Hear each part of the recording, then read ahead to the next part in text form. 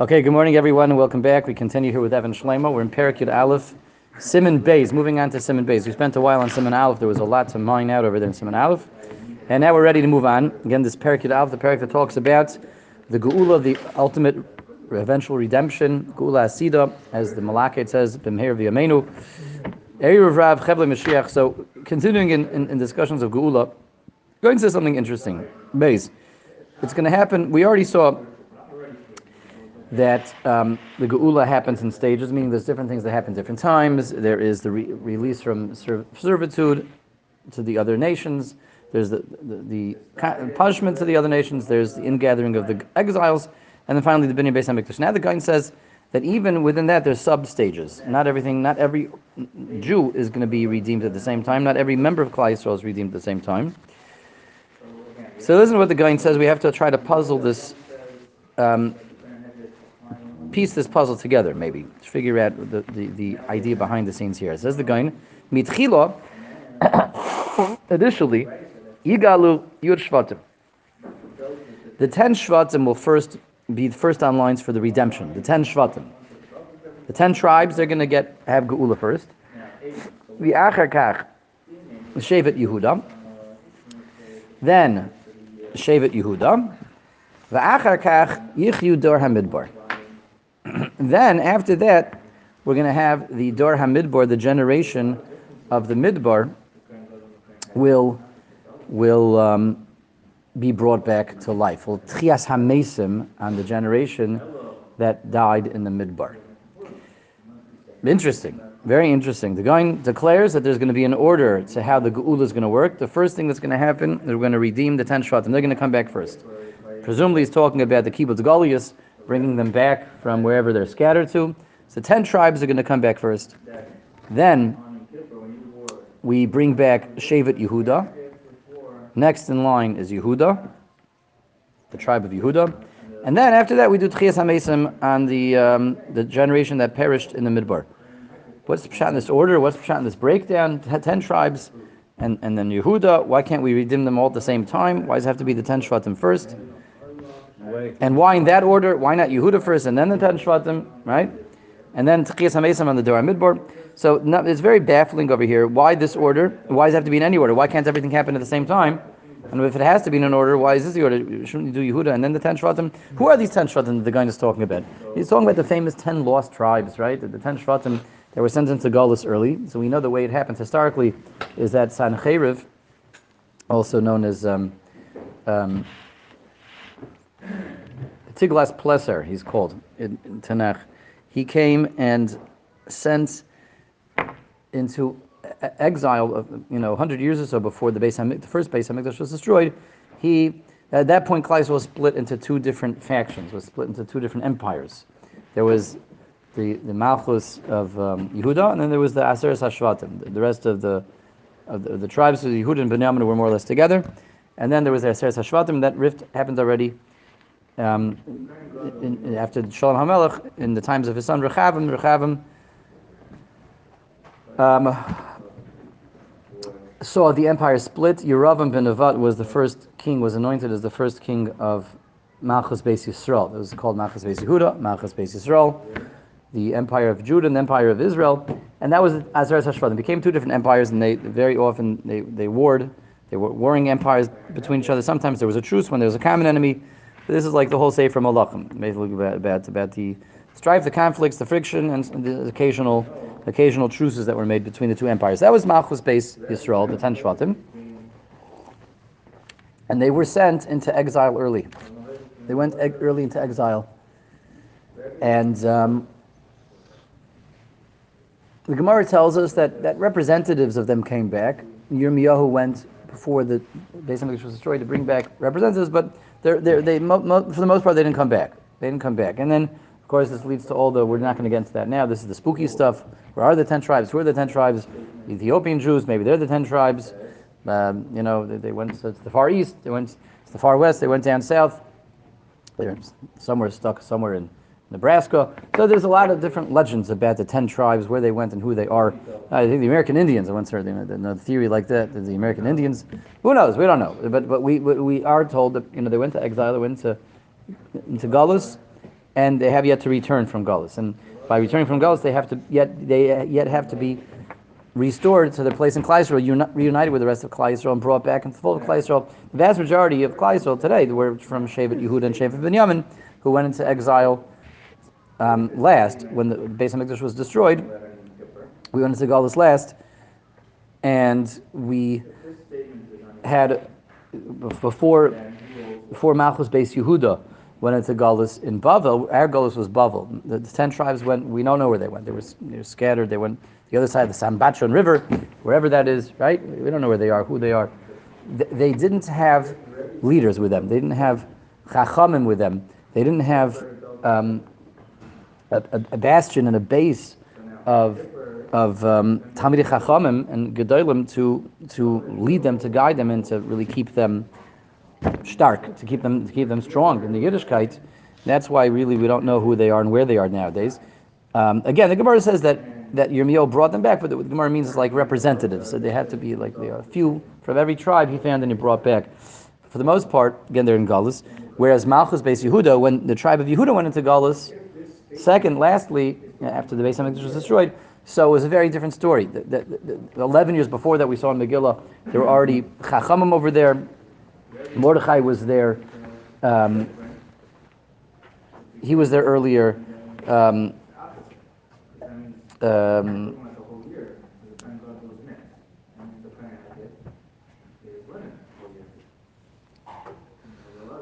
Yehoiachin was there already earlier. There was a whole infrastructure already waiting for them in Bavel before they got to Bavel. By the time they got to Bavel, there was already it was a Jewish situation had already been set up there first. Not unlike and not dissimilar to Yaakov Avinu before he went into Mitzrayim. He sent Yehuda ahead to create a yeshiva in Mitzrayim. Make sure that when he got there, there'd be a base medrash. Right? Rashi says that he sent Yehuda Gaishna. Yaakov sends Yehuda ahead to make sure that when he gets there, there's already going to be a Makam Torah, there's going to be a yeshiva set up. So they had the same thing in Bavel. When Yehuda, the tribe of Yehuda came down to Galus Bavel, the Yidden were already there for a decade plus. There were yeshivas, there were chadarim, there were schools, there were Beis Yaakovs. They had a system already waiting for them, and that's why they remained strong for the most part during Galus Bavel. And they came back for the Beis Bayesheni. So that was the difference between the Galus of Beis Yehuda and the Galus of Malchus Beis Yehuda, Malchus Yisrael, the 10 tribes. Okay.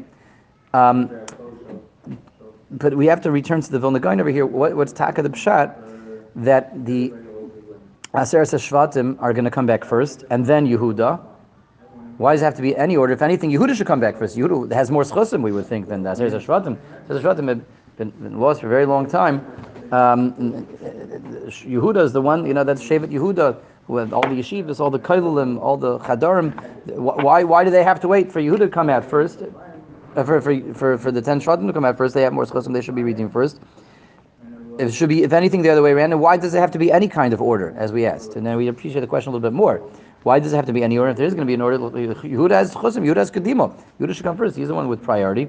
And then what's his business again with then the Dor HaMidbar, the generation of the Midbar will come back to life. Then we'll do Tchias HaMesim. What's up with that? That sounds like we have to wait till we have the 10 Shvatim, and then we have to wait till we have Yehuda. Then we do Tchias HaMesim the Dor HaMidbar. Weiter, why you have to have an order? Why not do everything at the same time? Or why not do Tchias HaMesim the Dor HaMidbar first? If anything, they have the most chusim, right? The Dor HaMidbar. There's the Dor Day, the Dor that was Makabel the Torah. They have the most chusim of anyone. If anyone should be first online, it should be them. So the line seems to be the wrong order, the wrong way around, exactly the opposite of what we would expect. And why does there have to be a line? Okay, so to understand this going, we need to take a step back and ask ourselves, what exactly is the point of the Geulah that we should see b'mher v'yameinu, and what's the point of Tchias HaMesim? And I want to put a specific spin on that question. The Geulah that we're expecting that we should see speedily in our days, is that's the spitz? That's the end of everything? This is like what we've been davening for? This is the ultimate goal? What? No, it's not. What's the ultimate goal? We all know what's the ultimate goal. No? Mashiach's not the ultimate goal. What? Closer to Hashem? a two-word term that captures that. What's the ultimate goal? Beis Hamikdash. Olam Haba. Olam Haba is the ultimate goal, right? Close to Hashem, L'sanig al Hashem, be close, Dveikus. That, of course, is the ultimate goal, and that's Olam Haba, the world to come, right? We had the world to come. We had Derech Hashem. We had Mesilas Yesharim. Well, we learned about it. We didn't have it. We haven't had it yet, but we learned about it, right? Ayin lo yirasa Elokim Zulasecha. No one knows what Olam Haba looks like. No one knows what it's going to be like. No one knows what it's going to smell like. We told yet, but we can talk about it. Olam Haba is the ultimate goal. And when is Olam Haba coming? Today? No. I'm afraid it's not coming today. No. Tomorrow? What? Tomorrow? Not tomorrow either. No, not today, not tomorrow. Olam Haba is a different existence altogether. It's not this kind of existence anymore. Mashiach is going to be in this existence, in this world. The worlds are going to And the combine. end of the What? world. Aren't the worlds going to combine? No, The end of the world. this world's getting nuked. What's going to happen is, in the year 6, not God forbid, that's what's going to be the Yibashim, in the year 6,000, the Yibashim is going to nuke this place sky high. In the year 6,000, we're going to be drifting in a spiritual form, the Olam HaNeshamas, okay? And it's gonna come. And then for 1,000 years of Shabbos, right? And then Hashem is going to make a new world, Olam Haba. A new world, new existence. And that's where we're going to enjoy Hashem, closeness to Hashem forever. But that's very different than Mashiach. That is very different than Tchias HaMesim. It's something else altogether. There's different kinds of Tchias HaMesim. Not the Tchias HaMesim that the guy's talking about over here is not that Tchias HaMesim. It's a Tchias HaMesim that happened here in this world. So we've talked about this. You remember this, right, Moshe? This is the Aleph base, this is basics. He remembers this stuff. This is the basics. No, I said at the end of the world. That's right. So Mashiach is going to come in this world. And Moshe Rabbeinu, the Tchias HaMesim Moshe is this world, and bring the 10 tribes back, that's this world. And this world only lasting till the year 6,000. And then after that, again, what happens is Hashem destroys this world. Hashem, destroying this world, I'm saying nuking, but doesn't mean nuking really. It just means Hashem just goes like that. Hashem doesn't even snap his fingers. Hashem just decides not to be interested in this world anymore, and it doesn't exist anymore. So that's what's going to happen in the year 6,000. So all physicality in this world, there's stasis for 1,000 years, and Hashem begins Olam Haba. So let's ask a question: that if anyway the ultimate goal is Olam Haba, and if anyway the ultimate goal is what happens after this world is no longer, it has been dissolved. So what's Geulah and Moshiach and the Beis Hamikdash? Like what is it? Just like a tease? Yeah. It's just like the pre-game show. Yes. It's a warm-up. Very good. Yeah. Is that what it is? Is that really what it is? Is that all it is? Maybe to prepare us. Preparing? Maybe? Is it preparing? Pre-game motion. Pre-game show. It's tailgating, right? Yes, yeah. Getting ready. It's getting ready, okay? So Eli wants to say the same thing, it's getting ready. So it's definitely that, but it's more than that. It's more than that. It's different than that.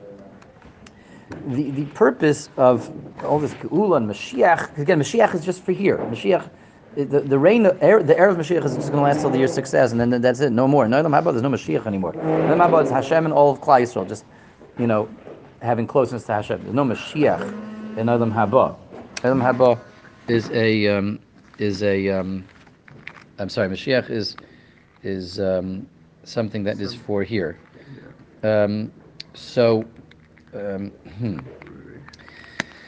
what is the point? The point's like this. The point of the Mashiach and Geulah and the 10 tribes coming out of exile and Yehuda coming out of exile and the Bnei Beis HaMikdash. Let's take everything that we've been discussing the last week, let's take it now to the next level.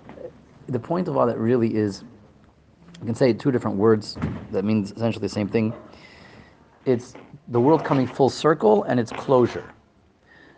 Closure and the world coming full circle. This world has to come full circle. This world has to receive closure. What does closure mean? It has to achieve its destiny. This world is created for a very specific purpose, and it has to achieve that purpose. The purpose of this world was to create an environment where there is a perceived absence of Hashem, only to create a presence of Hashem in its place.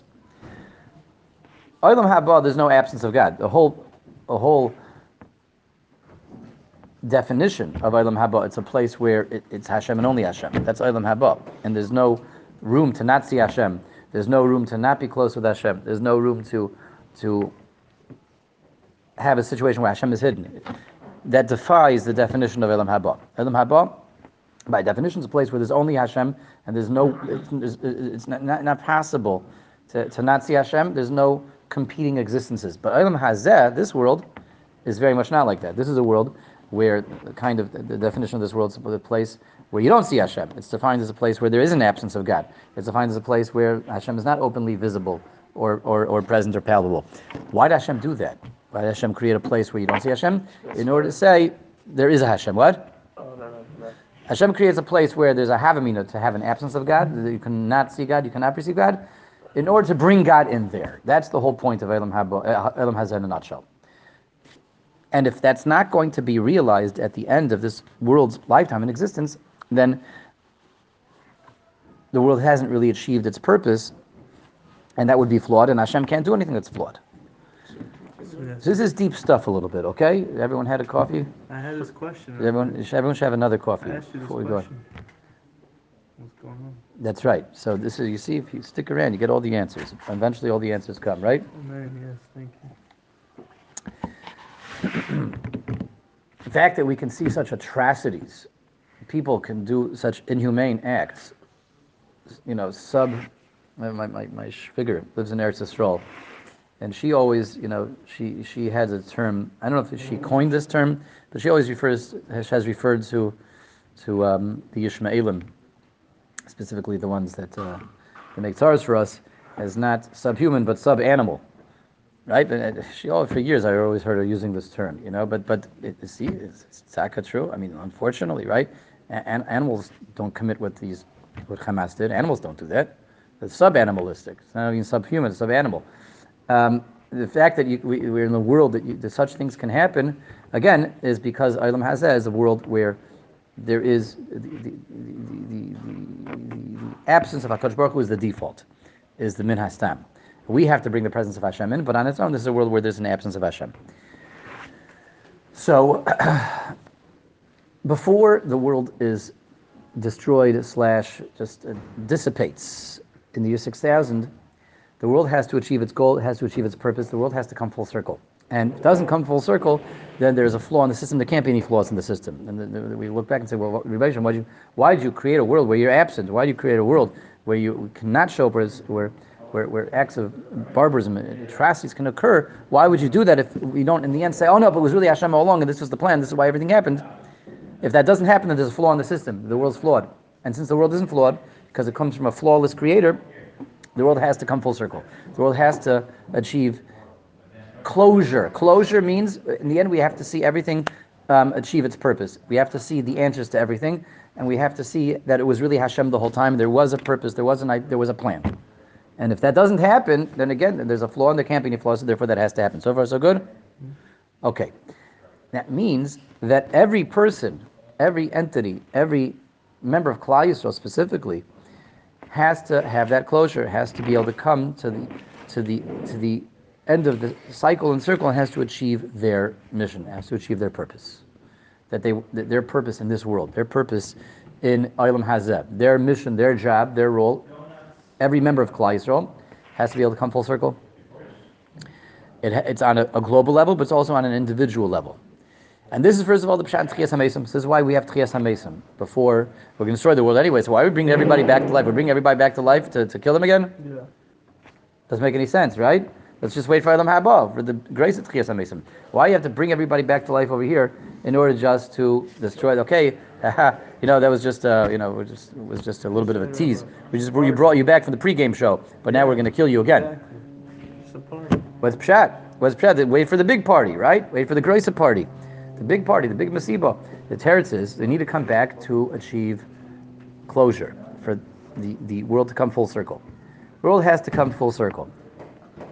And that is the point of Tchias HaMesim, and that is the point, really, of what's going on behind the scenes, a whole nother dimension, a whole nother idea in what Geulah is altogether. What is Geulah altogether? Geulah is allowing the world to come full circle, to achieve its closure, and for the world to realize its mission and its goal as to why it was accomplished, why it was created, for all that to be accomplished on an individual and on a national, on a global level. And if we don't bring the world first full circle, again, then we created a world that Hashem was absent, and that absence remains all the way to the end. We can't have that, because that is a chisar, and that's a shortcoming in the Rebbeinu Shem himself.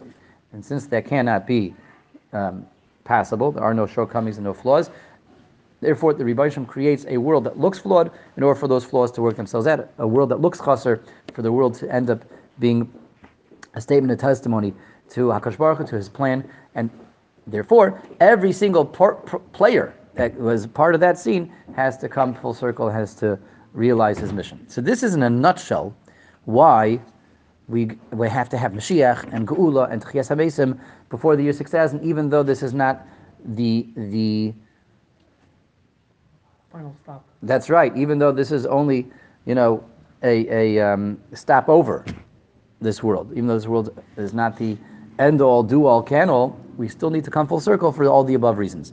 Now that we have that Yesod, we can return to the Vilna Gaon and understand all these ideas over here, but I think that we'll leave for tomorrow to take this and plug it in, because that's the second half of this discussion. So we'll plug it back into the Vilna Gaon. Hopefully that will help us understand what's going on with the 10 Shvatim, with Yehuda, Dor Midbar, what's going on, all that and more, hopefully tomorrow. As Hashem Yisbarach, have a wonderful today.